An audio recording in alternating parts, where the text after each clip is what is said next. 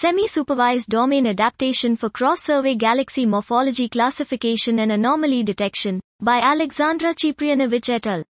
In the era of big astronomical surveys, our ability to leverage artificial intelligence algorithms simultaneously for multiple datasets will open new avenues for scientific discovery.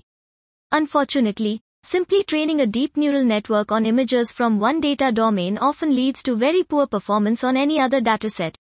Here we develop a universal domain adaptation method, Deep Astro UDA, capable of performing semi-supervised domain alignment that can be applied to datasets with different types of class overlap. Extra classes can be present in any of the two datasets, and the method can even be used in the presence of unknown classes. For the first time, we demonstrate the successful use of domain adaptation on two very different observational datasets, from SDSS and DCALS. We show that our method is capable of bridging the gap between two astronomical surveys, and also performs well for anomaly detection and clustering of unknown data in the unlabeled dataset. We apply our model to two examples of galaxy morphology classification tasks with anomaly detection. 1. Classifying spiral and elliptical galaxies with detection of merging galaxies, 3 classes including one unknown anomaly class. 2.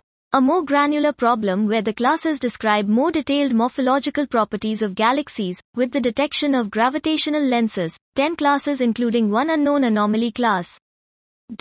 This was Semi-Supervised Domain Adaptation for Cross-Survey Galaxy Morphology Classification and Anomaly Detection, by Alexandra Ciprianovich et al.